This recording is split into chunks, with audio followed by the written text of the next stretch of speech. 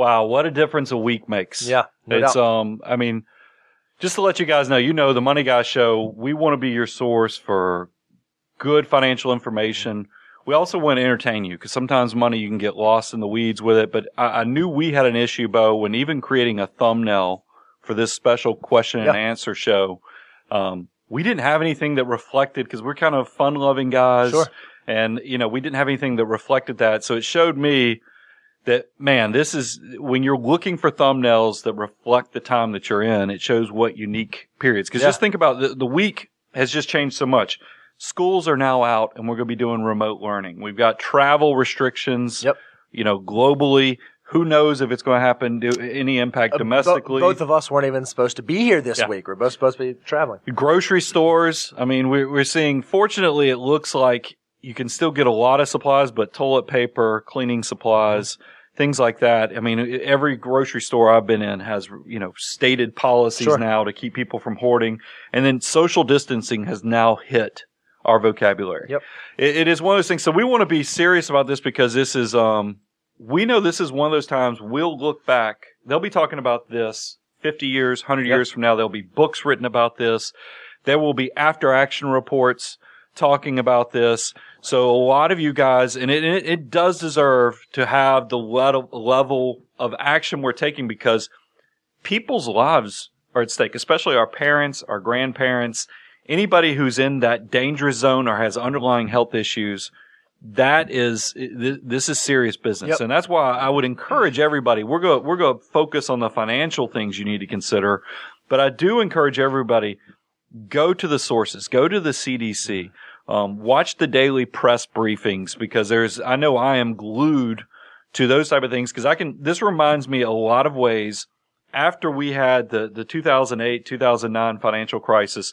There was started to be daily briefings on what was going on with, shotgun marriages and so forth in the banking sector. There's nothing like that, because this is not something that was because the financial system is coming apart.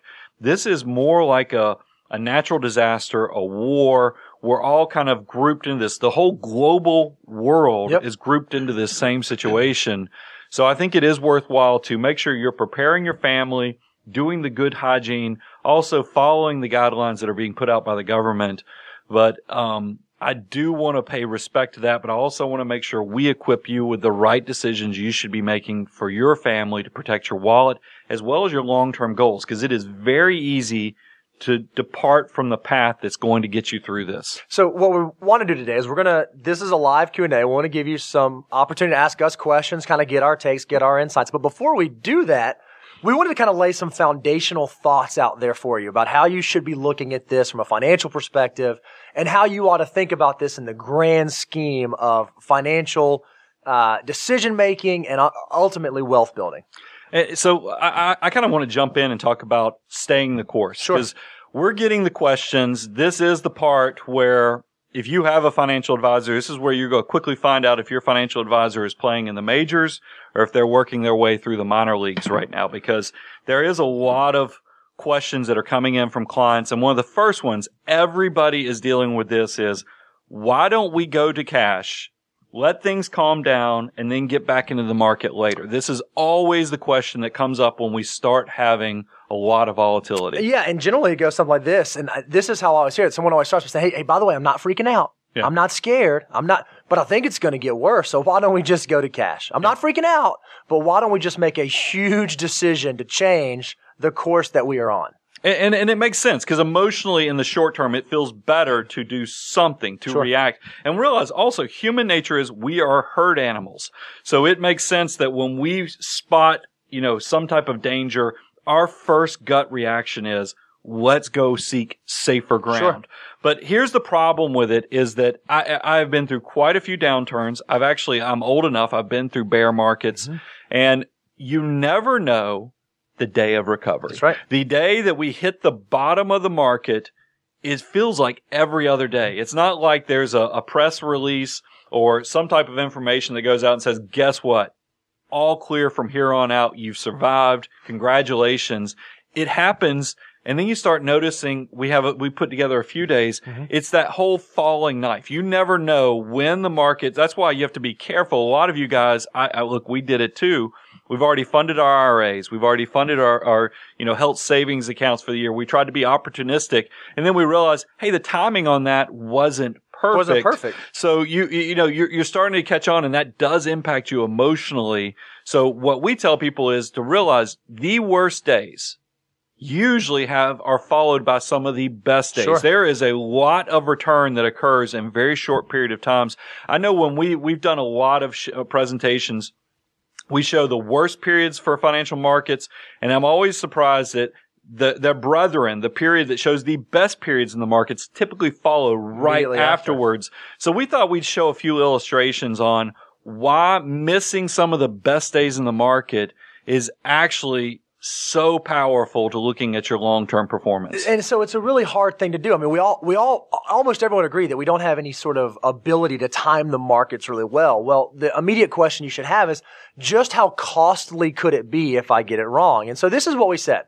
We said if we want to look at what happens if we just miss the best days of investing. So we're going to look at the S&P 500, just the 500 largest companies here in this country. We're going to go all the way back to 1980 through the end of 2018. So we're looking at a 38-year period here. Well, if you would have just invested that $10,000 in 1980 and just let it ride all the way through 2018, your $10,000 would have turned into almost $660,000. Pretty powerful stuff. So let's just stop right there and acknowledge the power of compounding interest, the power of letting the market do what the market does. Because in this time period, we saw oil issues, we saw a Great Recession, we saw dot-com bubble burst, we saw all kinds of huge black swan events that still allowed a $10,000 investment to turn into $660,000. This slide is a perfect illustration of why wealth creation is so simple. You just put the money in the market, let compounding interest do it. But wealth creation might be simple, does not necessarily mean it's easy. Exactly because remember, human nature is going to tell you seek safety, protect yourself, because as Bo said, there's lots of bad stuff that happened in this 38-year period. So let's talk about now. What happens if you did do what everybody's gut reaction is? Let's go to cash, wait this out, and then get back into this thing 30 days or just when it feels better. Sure. I even had a phone call yesterday where the client said, let's just wait until the dust settles and then we'll be okay. Let's see why that doesn't work. So if all you did was miss the 5 best trading days in that 38-year period, instead of ending up with $660,000, you would end up with just under $430,000. Wow. So 5 trading days cost you that much. If you missed 10, so we're only talking about 2 weeks, 2 business weeks here, 10 days, your $10,000 will have only turned into $318,000. You've already cut it in half. If you missed the best 30 trading days, so 1 month worth of trading days, it's only $125,000. And then if you were to miss the best 50 days in that 38-year cycle, your $10,000 would have only turned into $57,000. Now, here's what's interesting. If you look at how many trading days there are in a year, I want to say it's like 252, something like that. You multiply that times 38, there's something like 9,500 trading days, somewhere in that ballpark. I think it's 9,576 or something like that. If you just miss 50 of those 9,500 and some odd trading days, it's 0.52%. 0.52% of all trading days, if you're not in the market, could be the difference in a portfolio of $660,000 or $60,000. Yeah. Now, the immediate thing that someone says, well, guys, you did this all wrong. What happens if you miss the worst trading days? Yeah, the illustration would show something very similar. We're simply making the assessment here that you neither have the ability to miss the worst or miss the best. But what we know is if you try to time it, odds are you're going to miss out on the best. Well, you got to get it right twice. That's right. Even if you nailed this thing on the bottom and went straight to cash, that recovery does happen so quickly that how do you know when to get back in? Because like I said, March 9th of 2009 felt like every other day, but that was the beginning of the end. So that leads to the next question that a lot of people will have is, okay, I hear you guys and I understand that and that's great. But this is different. This is completely different. We've never experienced like this. There's a reason we're calling this a novel virus is because the human body, we're all susceptible to this. We don't know how this is going to flow through the population. So we're in a new paradigm. We're in a new period. And I'm telling people, look, I know this is unique, but this feels very similar to all the downturns I've experienced in my professional career. I mean, if you think about all the things that have happened, the dot-com bubble. I mean, we've had a lot of geopolitical stuff. We've had 9/11. We've had, the financial crisis where the wheels were literally coming off the financial system that we all count on in the markets in general, for your banking, for you getting paid. It was all going bad really quick. So we've all experienced really horrible times. And then I remember, hey, I've kind of been here. I remember how this has felt. So I felt like this was a perfect illustration to show how going through this can actually build value for you. So all my younger listeners, this might be, I just did a New York Times piece that went out yesterday. We'll make sure that that's in the link that people can go find. But it's for millennials on this is the first downturn they've ever experienced as investors.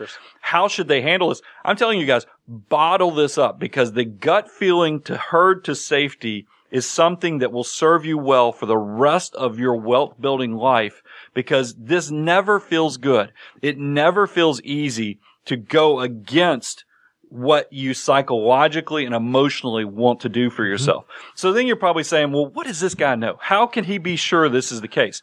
Well, fortunately for you guys, I'm old. I mean, it's serious. I've been through several downturns. I've also, before we started calling this content creation, we all know I started a podcast in 2006. We know the YouTube channels had success. But what people don't realize is there was a term before we call it content creators. This is pre-social media. We called ourselves columnists. And I had the opportunity that I was writing articles for a newspaper back in the early 2000s. And I want you to pay attention to something here. We have it up on the screen. I wrote a column. A young man wrote this column. Well, I mean, fortunately, the picture is kind of, it didn't age well, when you tried to transfer this to a slide. But yes, that is me back in October 3rd of 2002. So what is so important about October 3rd of 2002? That date is approximately 4 days, 4 to 5 days from us reaching the dead bottom of the dot-com bubble. And so I wrote this column that's titled What You Should Know in an Uncertain Market. And here's what I want people to realize.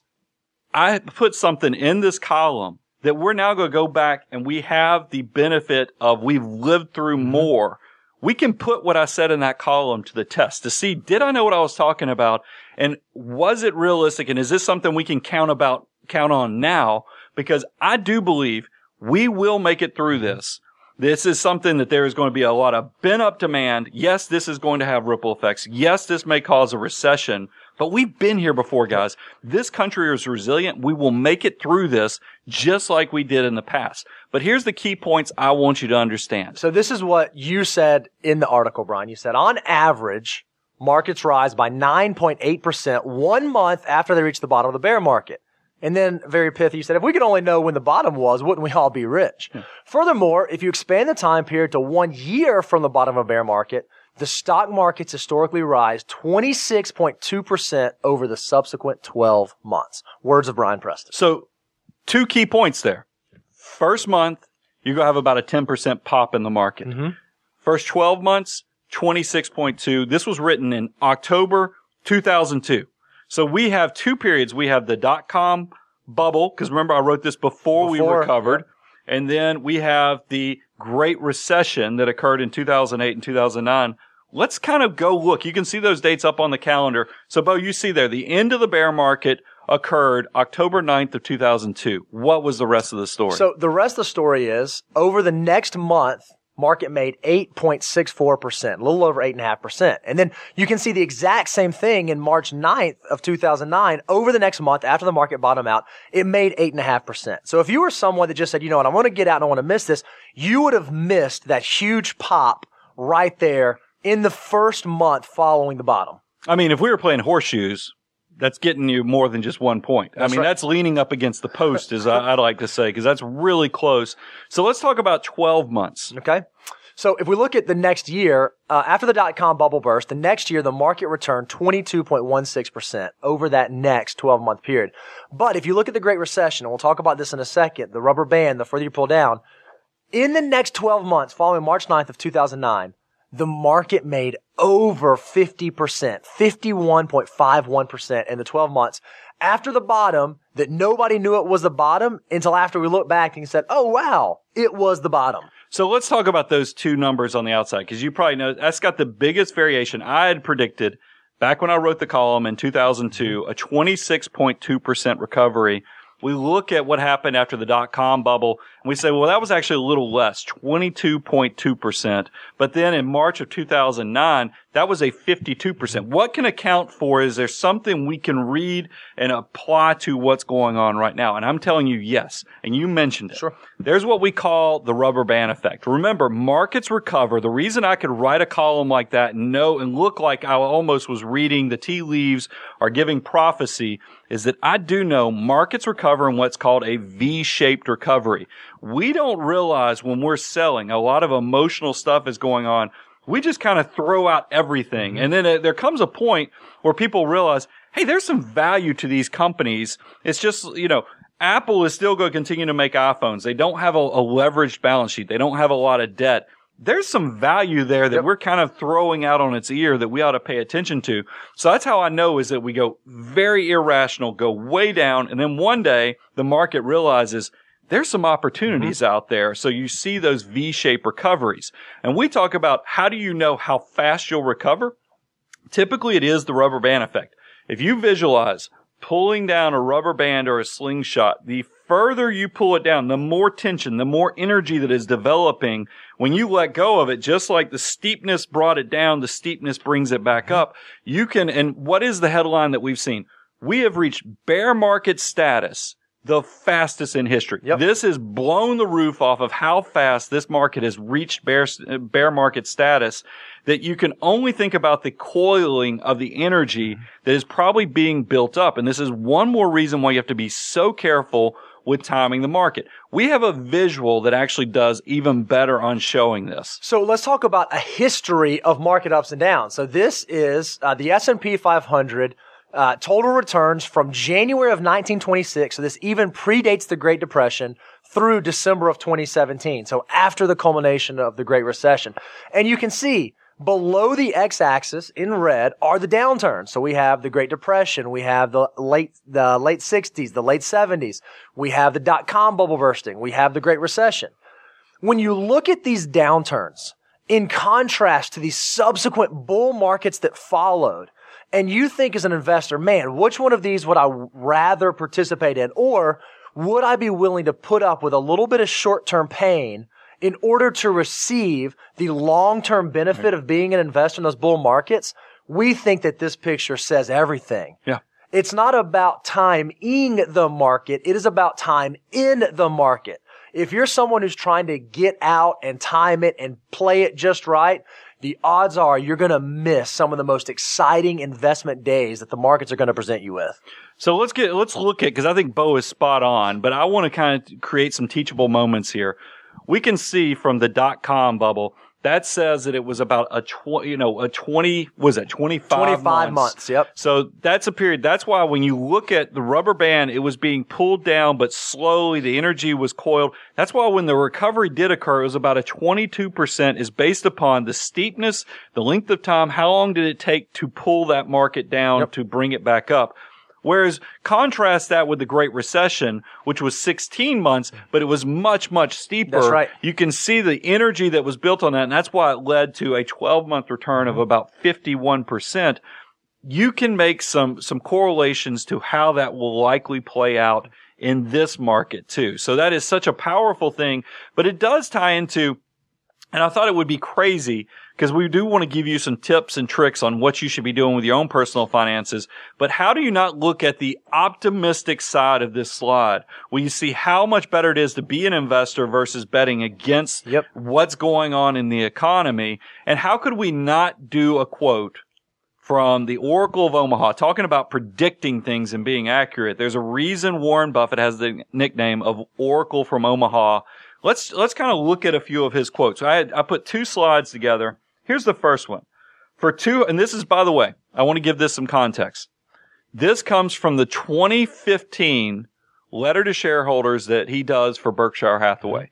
And realize 2015 was not a great year to be an investor. Yep. So Warren, every now and then, in his letter to shareholders, will give us a pep talk. He'll say, guys, it's going to be okay. Pay attention. I've been on this earth for 80 plus years. I have watched my wealth go to $81 billion. I've learned a few things. That experience has created wisdom, which I've learned a little bit, and he shares it with us. So here's his quotes. Here's the first one. For 240 years, it's been a terrible mistake to bet against America, and now is no time to start. America's golden goose of commerce and innovation will continue to lay more and larger eggs. America's Social Security promises will be honored and perhaps made more generous. And yes, America's kids will live far better than their parents did. I know that seems scary right now. You're looking at what's going on. You're going, how is that possible? It is, guys. This pizza pie is getting bigger. Innovation, opportunities are out there. We just have to weather the volatility that's coming to us. And that leads to the second quote from Warren. Same letter to shareholders.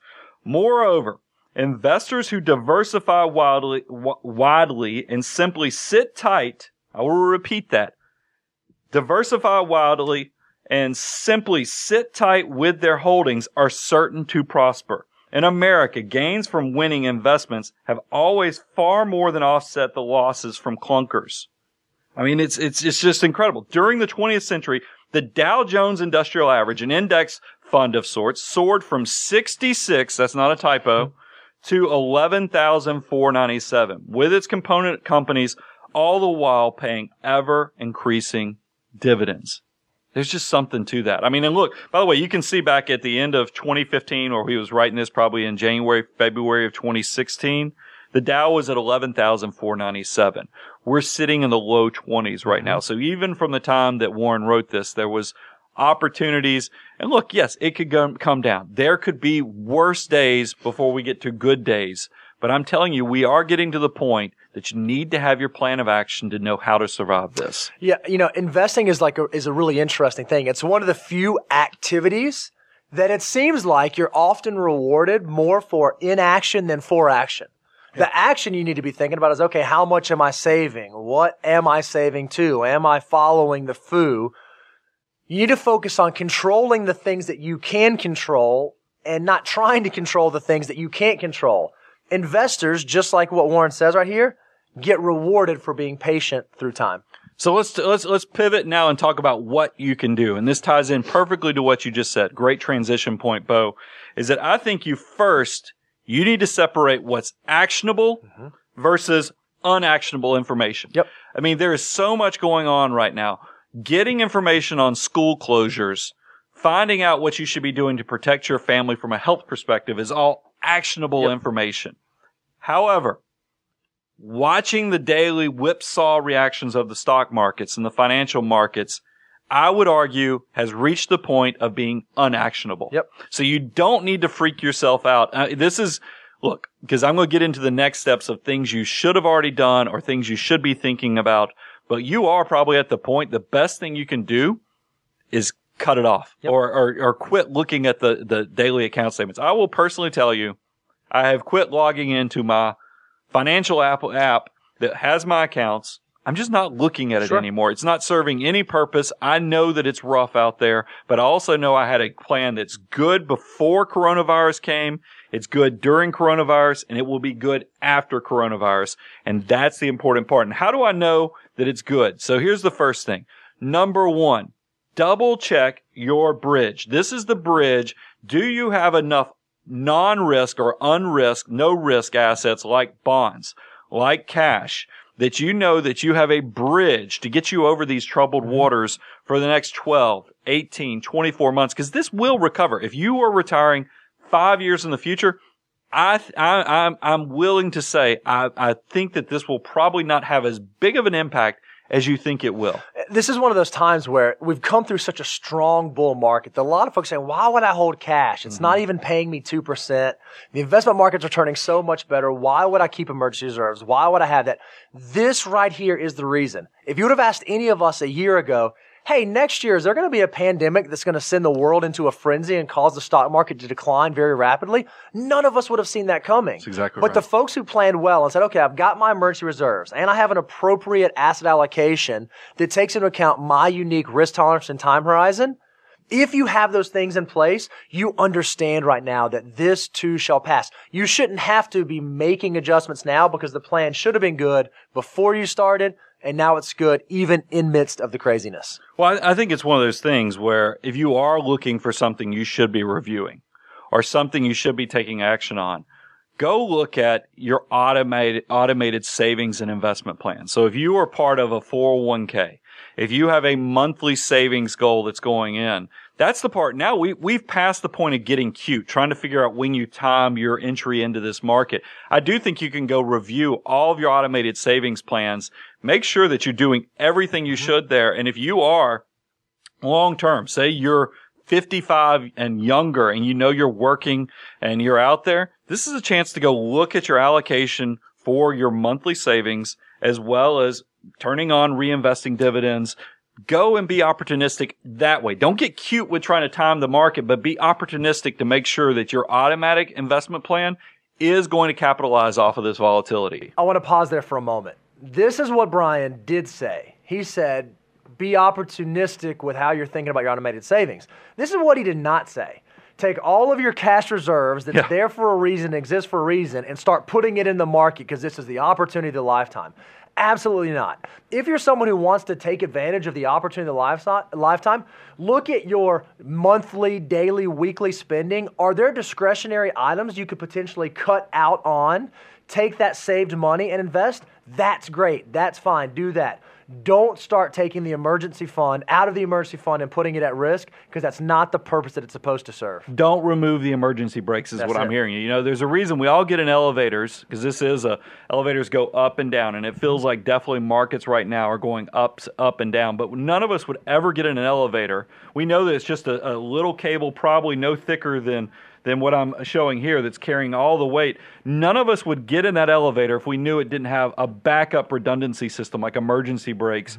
It's the same thing with your portfolio. Here what Bo said is that you do need to make sure you have your bridge, you have your emergency reserves, you have enough money to get you through this process.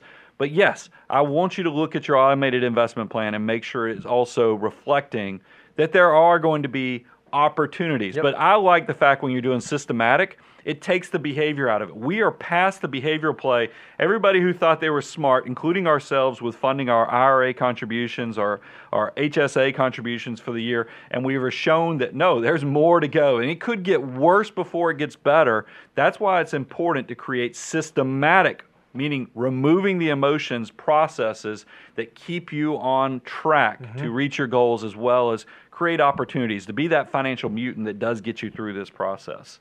And that led to, I kind of wanted to do this before we kind of opened up two questions. Sure.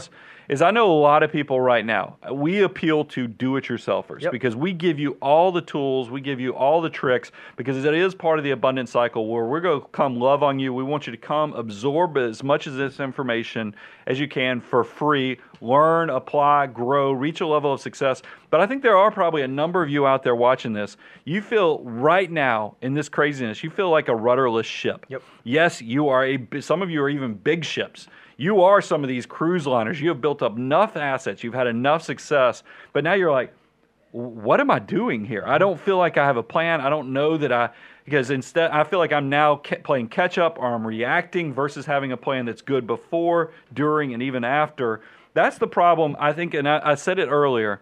This is when you can tell either if you're a do-it-yourselfer or you're working with a financial advisor who's in their minor leagues, you quickly get to see who's doing what they're supposed to. So I would encourage you, if you need a rudder, this is the time to probably go figure out what your plan is. Yeah, and so, I had a buddy call me the other day, Brian. He said, hey, I'm just curious. I've heard you talk to me before about, and you say, like, when stuff gets crazy, you shouldn't be doing anything. So are you guys really sitting around just doing nothing? And I said, absolutely not. One of the things that we're doing right now for clients is we recognize that there's an opportunity the market has presented us, that if you have taxable investments, there's a lot of losses in there that we can go harvest. So for a lot of clients, without changing their allocation, we'll go harvest those losses that we know we're going to be able to use in the future to offset other capital gains or potentially even ordinary income for this year as well as a number of years into the future. For clients who came to us who had large embedded gain positions, maybe it was in a company stock or something that grandma gave to them 50 years ago, we weren't able to allocate away from that because of the tax consequence of it. Now, this has allowed an opportunity where we could potentially allocate away from some of those positions. So it is giving us a great opportunity to look at, okay, is the portfolio structured the way that we want it to be structured, not from a risk-on, risk-off perspective. That should have been right on the front end, but from a tax optimization standpoint, long-term.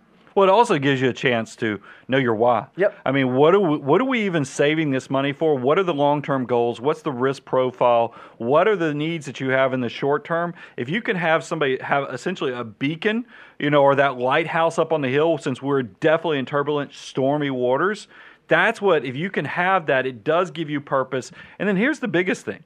Some of us are not equipped to have that worldview where we can go outside the herd and be different. So some of us, what have we been doing the last 2 days? Writing lots of emails, talking on the phone to a lot of clients, making sure that we're holding their hands to understand, we got this. We're going to make it through it. Volatility is your long-term friend. It's only through volatility that we can get out and do the pruning of the bushes to make sure that this tree is going to grow strong and continue to do well. I know that sounds hard. I know that even might sound colder than I want it to, because I feel your pain. I will tell you, any good financial advisor right now, you might be losing sleep, but I can promise you, your financial advisor is losing sleep too, because we all bear the weight of how much of our clients are counting on to make it through this. And it never feels easy. Even though I've been through this before, it never feels easy. It hurts every time I go through it. But I also know this too shall pass. We will make it through these stormy waters. We will have moments where we can high five again instead of just doing the elbow that we're allowed to do right now. Those high five moments will come in the future, but we do have to make it through this. And I think we can do it. Just keep your head, pay attention. And by the way, a lot of you guys are probably going to have questions. I know the government is trying to take action right now. There's legislation that's being developed. Can you talk about that stuff? Because I even saw it, Bo, before the show started. Yeah, you we had had questions streaming coming in. Yep. Here's my promise to you guys. We care so much about you that as legislation passes, we will do future shows where we tell you what you can do, what you can learn from that, how you can apply, and know how this impacts you. I am not going to get into, because there's a lot of stuff on the nightly news about proposals. Mm-hmm. I think you have to be very careful, because anything that is dealing with politics is going to have some weird.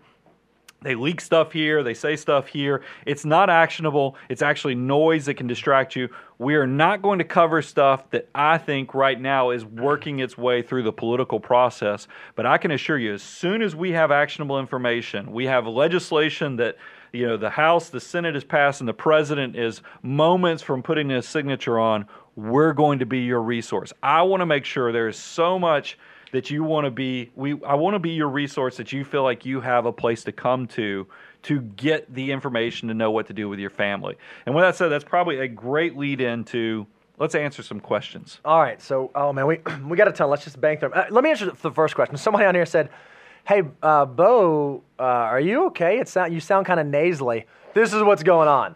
I was asked months ago to MC a CrossFit competition past weekend. And so for like 8 hours, I was yelling and cheering everybody on at the competition. So that's why my voice sounds like that.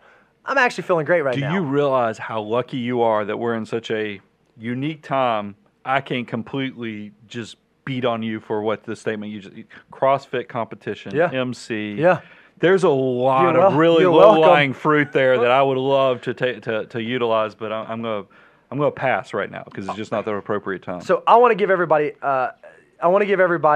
we're going to answer these questions. Some will be quick. Some will take a little bit longer. Here's the first one from Don. He says, hey, I have cash reserves ready to buy a dip. Should I put it all in right now or dollar cost average over the next month? This is a really interesting one, Brian, and I want to hear your thoughts. But I'm going to frame Don's question. One, should I use my emergency reserves to invest? Question one. That'll be answered quickly. Two, how should I think about dollar cost averaging right now? And I have some deep thoughts on that second part. I think it's interesting. Part of me as a financial advisor, I'm always paying attention to what clients are asking, where things lie, because I'm trying to figure out where we are in the cycle of market emotions. I mean, just so you guys know, when I'm not only trying to give you the counsel, I'm also paying attention to what you're saying to try to hear, to see if there's something to glean from that. I was a little nervous over the last 2 weeks because I have had clients who were foregoing, and I'm talking about clients that were even in their 70s, Sure. foregoing buying cars to get in the market and things like that. That concerns me, only not from the action. I actually think sometimes if it was appropriate, maybe it is a good time to do that. But does it fit into the long term? And is this more of, just like his question, should I take cash reserves to put into the market and time this thing? That's the part that gives me pause, because it means we probably haven't cleansed. Because here's the truth of the matter. It's probably going to get worse before it gets better, because people, when we're getting close to the bottom, will cuss the stock market. We're already getting close. I will tell you, I'm getting to the point, I'm getting calls where people are cussing any type of risk assets. They're like, what the heck were you thinking putting us in this thing? It's too crazy. But so I would caution you from getting into those emergency brake moments. Remember, I talked about elevators have little cables holding lots of weight. The only reason we get into them is because we have emergency brakes that protect us in case the cable ever breaks. The cable is potentially broken. We need to have the bridge assets, the cash reserves, the fixed income that will get us to the other side. Now, with that said, I know that we do have people that their cash reserves, because I will tell you, I learned from the last financial crisis, I was like, I'm always going to keep a little extra powder money. I'm going to keep a little extra that's above and beyond cash reserves. I don't know if I'm going to need to buy a building for the business. I don't know if I'm going to need to have this. I always want to keep a little bit of extra money for that purpose. It's not considered cash reserves. I do think you can be opportunistic with that, but there's a good chance you're going to get it wrong from an emotional standpoint. Because remember, nobody wants to buy stocks when there actually is the best time to buy stocks. So how do you go ahead and line yourself up for success?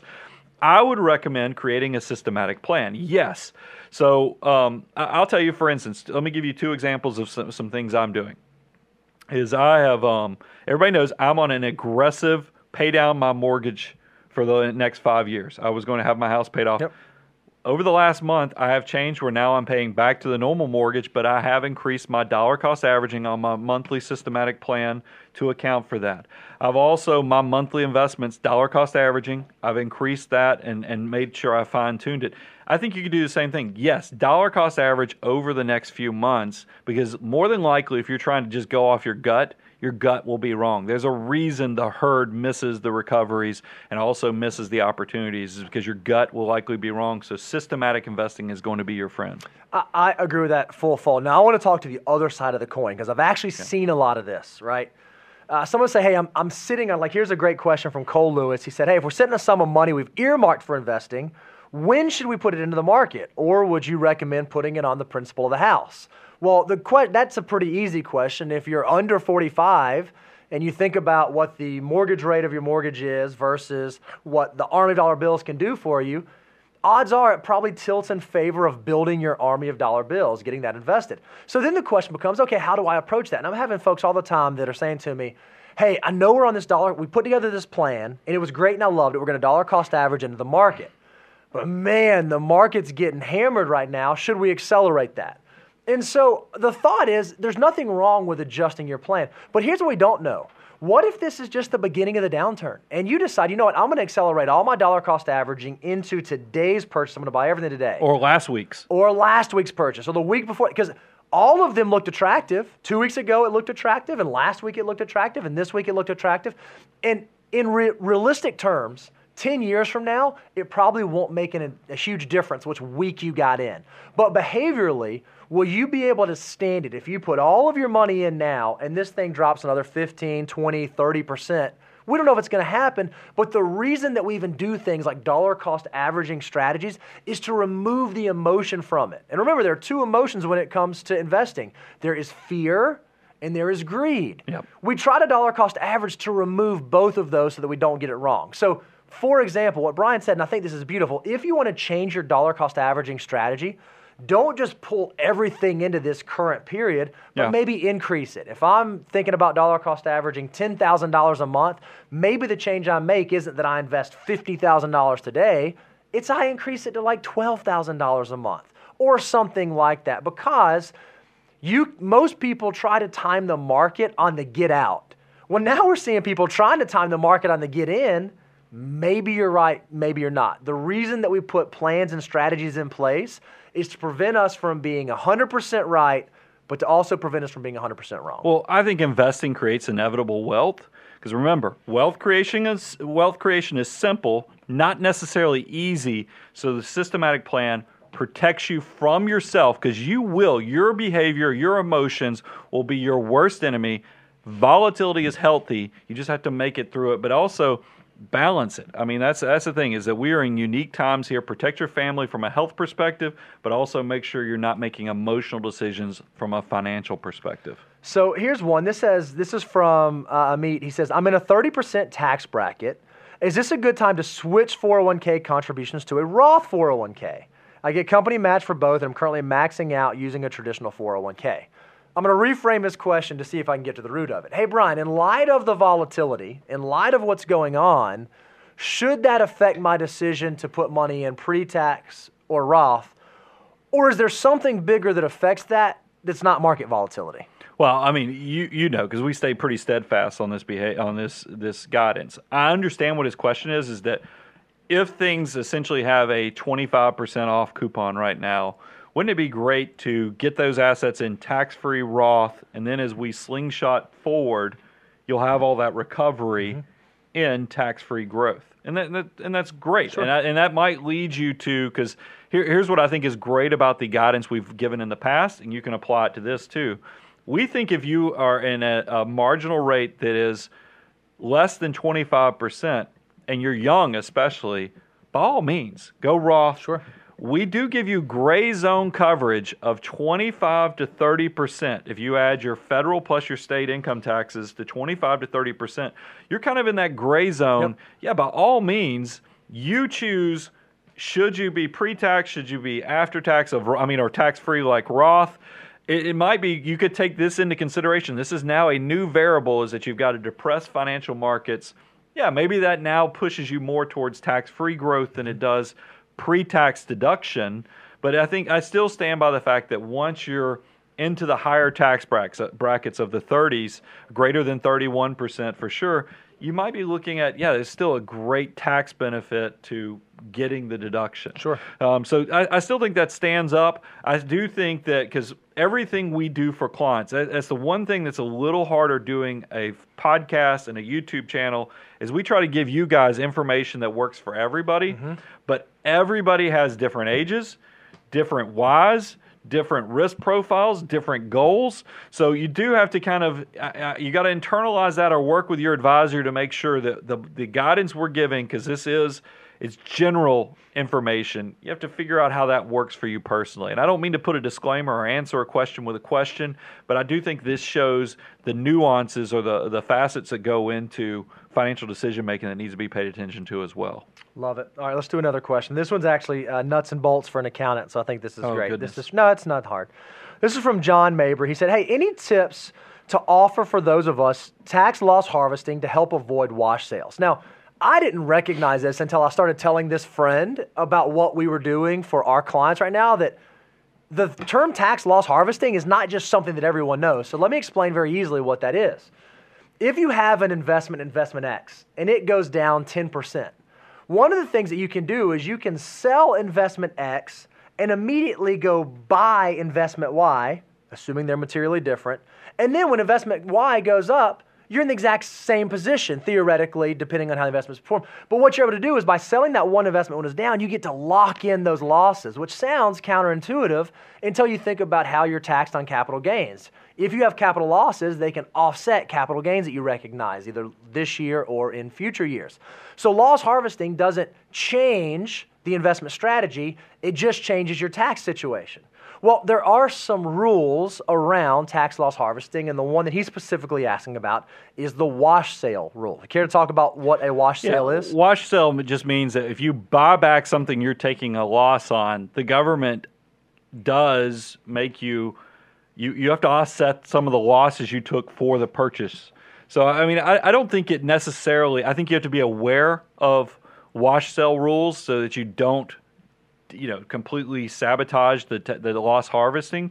But in relative terms, a lot of times the loss harvest is so big that yes, if there is a short-term wash sale, I don't think it doesn't blow up the whole strategy. Sure.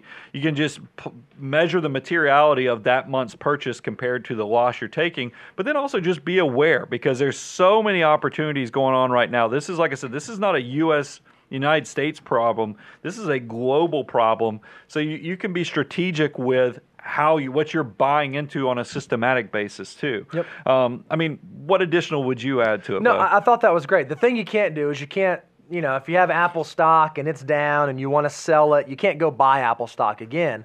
But if you had Apple stock and it was down, you wanted to go buy some competitor or some different stock that was different, then you can do that. Well, if you're an index or an ETF investor, you might think, okay, well, can I go, buy the S&P 500 and sell it and go buy it again? That's probably going to be a wash sale. I mean, obviously, you want to seek the guidance of a professional tax preparer or accountant. So you just have to make sure that the thing that you're buying is materially different enough that it doesn't trigger those wash sale like instances. A total market index. There we go. If you sold the S&P 500 and then bought a total market index, you're allowing yourself to harvest the loss, but also diversifying enough that you stay out of the wash sale rules. Okay, here's a great one. This is from actually a friend of the show. This is from Daryl Crow. Daryl said, hey, beyond staying the course, do you differentiate between those who are net buyers of investments for the foreseeable future and those who are in retirement and living off of their investment? By all means, that's a great question, Daryl. And here's the reality of it. And we've noticed this with our clients. Our younger clients, look, their market volatility does reflect the market that we're in. Because if you're somebody who's in their 30s, 40s, even early 50s, your portfolio is more reflective on the fact that you're not going to need assets. Your bridge is really a bridge over a puddle because you can just step over the puddle. There's no reason to create a ton of conservative stuff in there. So we are seeing clients that if you're younger, you're aggressive just like the markets, but a lot of you guys are already financial mutants, so you're trying to figure out how this is going to benefit you in the long term, since this probably will create some value opportunities. But Daryl is exactly right that our older clients who are actually approaching retirement in the next 5 years have already hit retirement, and now we replenish their cash flow and essentially create a retirement direct deposit for them. Yep. We already had this built into the plan. That's beautiful. I mean, because that's why you need to do your planning on the front end so you don't have to be reactionary. The first thing I do when I get a concerned call from a client is remind them if we add up their cash, their fixed income, and then any other conservative, because we have a few other conservative type holdings we own. I add them all up, and then I divide it by what their burn rate is for the average of the last 3 years. Because over 3 years, you might have car purchases, you have monthly expenses, and usually I think it shocks clients. Like I had a phone call yesterday. I said, you will be okay for the next 16 years. I mean, and because, she was concerned. I was like, we have your bridge is so long that you are protected for 16 years. So let's not panic on the risk on assets because we need to give them time to recover. That's why you did create a bridge. So yes, Daryl, you're right. We do for older clients or people, and this is for you guys out there watching too. If you are older and you're counting on these assets, that's why we talk about you have to have the bridge over the troubled waters. When you're younger, that bridge looks more like you stepping over a puddle. You don't need much of a bridge at all. But when you know you're going to be needing to live off these assets over the next 18 months to 2 years, you need to have that money in some type of form you can get to. Because remember, investing, this is something that I have to remind people constantly. Don't put anything in the financial markets that you can't leave there for 5 to 7 years. I think when markets make money year over year, and we had one of the longest bull markets in history because it went from 2009 let it rest in peace in 2020. That's over a decade that this bull market ran. And sometimes when you get into long extended bull markets, people just think this thing is like setting a clock and you set the timer, you forget it, and it's just going to grow like a cake in the oven. That's not the way financial markets work. They go up and down. Yep. So you need to respect the volatility and respect that the holding period on long-term assets needs to be 5 to 7 years. If you have something that you need money 12 months, 18 months, like a wedding, like, a down payment on a house, don't get crazy. Don't get cute. That's where you get yourself in trouble. The next question I'm going to ask, now this isn't a specific question, but I'm seeing it thematically throughout our chat. So I'm just going to go ahead and kind of address it.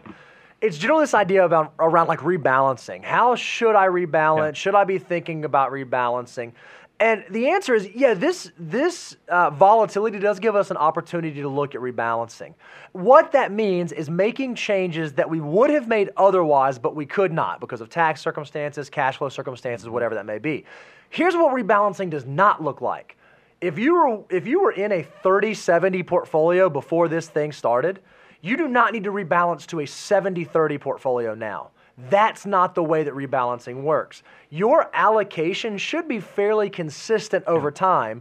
What rebalancing does is it tweaks the slices of pie, right? You ever seen somebody like cut a pie and like one person uses a knife, but someone else, my wife, she uses a fork. And so then I have to come in with a knife to make sure the edges are straight. What rebalancing allows you to do in your portfolio is make sure that the pie edges are straight. You're not just digging in and changing the composition of the pie. So I want to make sure I clarify that because we speak in terms of, when you say a 30-70, you're talking about 30% in risk assets, meaning like equities growth, 70% off risk or conservative. And then when you said going from a 30-70, meaning 30% risk, 70% off, to a 70-30-70 risk, 30 off. Flipping it. That's... Yes, that might be opportunistic, but it also might not tie into your goals, your risk profile. Because remember, this could get worse before it gets better. Sure. We do not want to underplay that there's a lot of crazy stuff going on. So that's why your plan and your bridge over troubled waters has to get you through whatever this economy, this pandemic throws your way. This one is from, it says ACAL, but I'm sure I'm mispronouncing that. It's probably like a co or something. Sorry, ACAL, if I pronounce that wrong. Should I rush to buy a house with such a low interest rate right now, even if it means I don't have a good down payment, less than 10%? I'm going to reframe this. Should I go make a huge, gigantic life decision solely because interest rates are low right now? I do think there's a lot of pressure that people put on themselves, and you think that this is. Here's the first question. Now, look, this is some tea leaves, but I also feel like it requires a little bit of what's been happening over the last month.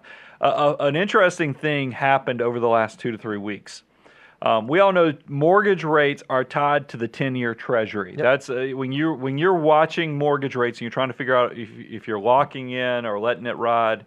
You're always watching the 10-year Treasury. Well, we had something very unique happen that you don't see happen with the mortgage market is banks, because the demand was already there. Because remember, this economy was humming. I mean, we're getting jobs reports that are best in history. Everything's cranking. A lot of houses are being built. A lot of people are in line to close on houses because we're quickly approaching spring when, is usually a jumping housing market. Yep.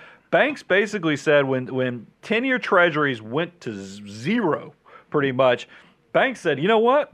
We're not going to honor that relationship that's always occurred. We've got enough business coming in. Thank you, but no, we're not going to do. Thank you. We're not going to do that. So you actually saw interest rates on mortgages not go down with the 10-year Treasury. They actually spiked up. Mm-hmm. And this is why the Federal Reserve, I do think. Look, what has the government done? Is they've announced that they've lowered interest rates. They dropped them to pretty much zero, and then they also unleashed quantitative easing again, meaning that they are going to be putting a lot of liquidity into the markets. That quantitative easing will hopefully help on the standpoint that we'll get back to more traditional where the 10-year Treasury is impacting the markets a little bit because of the quantitative easing. But I wouldn't count completely that you're going to get a 2.5% 30-year mortgage. I do think, and we've had discussions with our bond traders, is that there are going to come times where people just from a business risk don't want to carry wanna that. do it, But that's the history lesson. Now let's get to the action report. What is a house? Because you have to be very careful making long-term, big life-changing decisions for a short-term event that we're all experiencing right now. And a house is a type of transaction that I would say if you're not going to be in that house for, just like an investment, 5 to 7 years, Love it. what are you doing? I mean, this is not something that if you think you're going to move in this house, be out of it in 3 years, just because there's an opportunity right now, you have to be very careful, have a reaction, just like you would not want to react with how your portfolio looks. You don't want to react with your behavior. Now, if you know you're buying a house, you're keeping with the money guy rules of keeping housing expenses below 25%. And, I would, by all means, there's a lot of benefits to home ownership. Carter, who's one of our principals here, he's building a brand new house. Bo just closed on a house less than 2 months ago. Yep. So, I mean, there is a lot to home ownership, and maybe this works to your favor, that you get a great long-term rate, but just make sure the why matches up to your goals, your risk profile, and all that stuff comes into play instead of just letting it be a knee-jerk reaction to buying a big long-term holding that you'll find out is very illiquid, so it needs to line up nicely.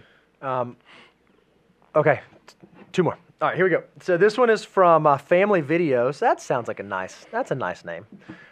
Is it time to aggressively do Roth conversions for my pre-age 72 post-retirement parents? So I'm going to answer that in 2 ways. That's a great question. Question number 1, is doing aggressive Roth conversions post-retirement pre-72 a sound strategy? Yeah, there's a lot of opportunity in there. If you can play the income tax game, it might make sense for you to accelerate income into the current years, convert IRA dollars into Roth dollars or 401k dollars into Roth dollars at relatively low tax brackets, tax rates now, so that at age 72, your RMDs aren't as large, right? It's essentially a way to prepay the tax, get the RMDs down. Is that a sound strategy? Yes. Does the current market environment, current market volatility affect or impact that? Likely not, because this is more of a tax planning discussion, tax planning question, than an investment market planning discussion. Now, if your parents are someone who are forced into early retirement, or their income changed significantly because of the volatility, then perhaps there's some opportunity. But I would not start changing financial strategy solely because of volatility right now. That is a sound strategy, but it doesn't need to be because of what's going on right now. It needs to be because it was a sound strategy a year ago or 6 months ago or 3 months ago, and it will still be a sound strategy 6 months from now, 9 months from now, a year from now. Well, this isn't a different take. It's just adding a few more facets to what needs to be considered. We have a number of clients that are doing Roth conversion strategies because it's not uncommon. Somebody retires when they're 55 years old. They go from a high income situation to a very low income situation. So it makes sense to maximize those lower tax rates with a Roth conversion strategy. Exactly. And so there are people that are doing that. We have clients every year doing Roth conversions. And I think this is the crux of the question, or the theme that's there, is that now that we know markets are off 25 to 30%, is this a great time while the values are down? The value of that conversion is really powerful because the principal's been compressed. When you convert now, a lot of potential. I like that thought process. Here's the only thing, because I've had conversations with you, I've had conversations with Carter. We do want to do that with clients and for people that they know without a doubt that we're locking in this much of a Roth conversion. Now, the problem I see is we have a group of clients every year because of the Affordable Care Act. They're trying to keep their income below a threshold to make sure that they don't trigger the taxability, the Medicare surcharges, or even the ACA the deduction of their premiums. There's a lot of things at play. I would caution you, and this is what Bo was getting to. Make sure it is a sound strategy while you have the principal compressed. You can get a lot of potential converted into a Roth where hopefully it will grow in a tax-free fashion in the future when we hit recovery. Just make sure you're not overdoing this way too early in this tax year that you screw up or have unintended consequences with your Medicare premiums or your HCA deductibility. There's a lot of things. The Affordable Care Act, you have to pay attention to those things. So just make sure you have to take into account all variables. This is why, as a financial planner, I get so nervous about giving this type of specific advice, is because there's typically a lot of variables that go into Roth conversion strategies. So you would make the argument, if you're someone who is entertaining doing this strategy, or if you're someone who is thinking about encouraging your parents to do this sort of strategy, perhaps it makes sense to seek the guidance of a professional to make sure you are accounting for all of those variables. Well, even like the taxability of Social Security. A lot of people, they get so excited that they're in these low tax brackets, they do the Roth conversions, and then they find out, oh my goodness, now my Social Security is taxed at 85%. My Medicare premiums have gone up. The Affordable Care Act premiums are no longer deductible. All that stuff needs to be taken into account into a cohesive plan. But yes, the nature of the question is, this is an incredible time to be looking at Roth conversions. Just make sure there's no blind spots that are going to derail this awesome opportunity. So here's the last one, and this is just one that's kind of real. So it's kind of an interesting one to land with, because we know that we are in uncertain times, and we don't know how deep this is going to go. We don't know how long it's going to go. We really don't know the true financial implications of it yet, right? So we're staying abreast of that. So this guy said, hey, how would you recommend someone's investment strategy change if they get laid off during this time? Yeah. Right. And the answer to that question is, sometimes life throws us curveballs that aren't expected. Like right now, we are in a black swan market environment economy event, but those sort of things happen in our lives as well. Sometimes things happen that are outside of our control that we just can't plan for, the unknown unknowns. The things that you can do is, if you are someone who's in an industry that perhaps is getting hit very hard by what's going on right now economically, or you're someone who's concerned that maybe my job is at risk, now probably is that time that you do need to be shoring up even additional cash reserves. Where the normal 3 to 6 months might make sense in normal times, maybe now you do have to increase that. And perhaps, you might be walking away from some investment opportunity if you have to stockpile that in cash instead of putting it into investments. But at the end of the day, if you're in that sort of circumstance, you have to make sure that you follow the order of operations the right way. And at the top-ish of that order is, make sure you have appropriate emergency reserves. Well, very unique times like this, your appropriate emergency reserve might be different than it is at other times. Yeah, and it goes back to, you said it, in financial order of operations, respecting the FOO, you got to have that bridge over troubled waters. You got to have the cash reserves. You got to have the off-risk assets that will get you through this. So if you are one of those people that is, man, I feel for you. We say prayers for you, because I think that is the unfortunate thing that will come out of this. I think, I'm hopeful that it will be short term, because I think this feels more like a natural disaster. Sure. It's not like there's a systemic issue that has derailed this economy. So hopefully it's a very short term thing. But I would encourage everybody, be proactive with your finances, just like you are figuring out what you're going to do for your family to keep them safe, to keep them from the coronavirus. You also want to be doing that with your financial life. And if you know you're in an industry that could be impacted, do the steps now. Look into it, and don't overcut. Because I think that this is a time, and I think it just happens naturally. I had a few more phone calls with clients yesterday saying, what should I do this? And a lot of the big purchases, some of the vacations, some of that stuff, all the discretionary control you have, you're trying to get your footprint to be as small as possible, so that when you then do the measurement of what you need to make it through this dark period, you're not having to completely cut out all of your growth assets, but you are being realistic with yourself to make sure you once again have that bridge over troubled waters to get you to safer ground. Here's our commitment to you guys. We're going to stay on top of this thing. We're going to keep monitoring. We're going to keep watching it. Right now, we are consuming as much information as we can so that we can shuffle through it and provide you guys great insight. If you're out there and you have not subscribed to the YouTube channel, that's going to be the best way to stay in touch with us so that we can let you know when new videos come out. This live stream wasn't planned. We decided, hey, vacations got canceled. We probably are going to be we ought to talk to the people. If you're subscribed, if you ring the bell to get notifications, that's how you're going to stay on top of the information that we're going to share with you.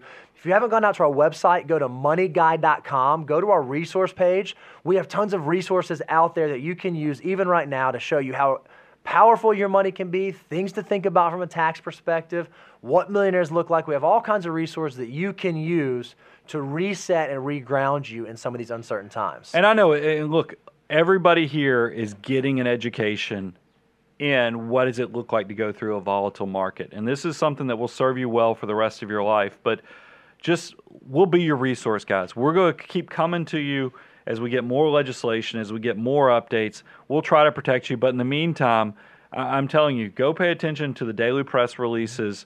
Protect your family from a health perspective. I understand there's a lot of nervousness out there. I get that. So take care of your family. We want to keep our older citizens, especially our people who have underlying health conditions, but that does not necessarily mean that you have to do an apple cart turnover on your entire financial life, because reacting during bad times sometimes can lead to some long-term negative consequences. I don't want you to make a permanent decision on a short-term problem that derails your long-term solution. So definitely pay attention to what's going on. Tune in, exactly what Bo said. Go to moneyguy.com, go to our YouTube, subscribe, give us your email address. We'll keep you up to date on what's going on. And we just care about you guys. I mean, I will tell you that this is not likely. I mean, this is one of those things we've always known that there was going to be a downturn. Didn't know it was going to be a black swan of COVID-19, that it would be something that would put the entire world in upheaval, but we'll make it through this. Yep. I mean, if you think back through mankind and think about all the horrible things that have gone on between, and this is not the plague, but mankind has survived the plague. That's right. This is not a terrorist attack where we have people just blowing up stuff, but we'll make it through this. And it's just like, I do feel like the world will get through this. We'll look back. They'll write a lot of books. They'll write a lot of articles on it. But you just need to be equipped to handle this yourself. We're going to continue to be your resource. We care for you tremendously. We want to be your partner to get you through this so that you feel like you can cut through the noise and know the best things you can do for your family. I'm your host, Brian Preston, Mr. Bo Hansen, the Money Guy team. We're going to be there for you. The Money Guy Show is hosted by Brian Preston. Abound Wealth Management is a registered investment advisory firm regulated by the Securities and Exchange Commission in accordance and compliance with the securities laws and regulations. Abound Wealth Management does not render or offer to render personalized investment or tax advice through The Money Guy Show. The information provided is for informational purposes only and does not constitute financial, tax, investment, or legal advice.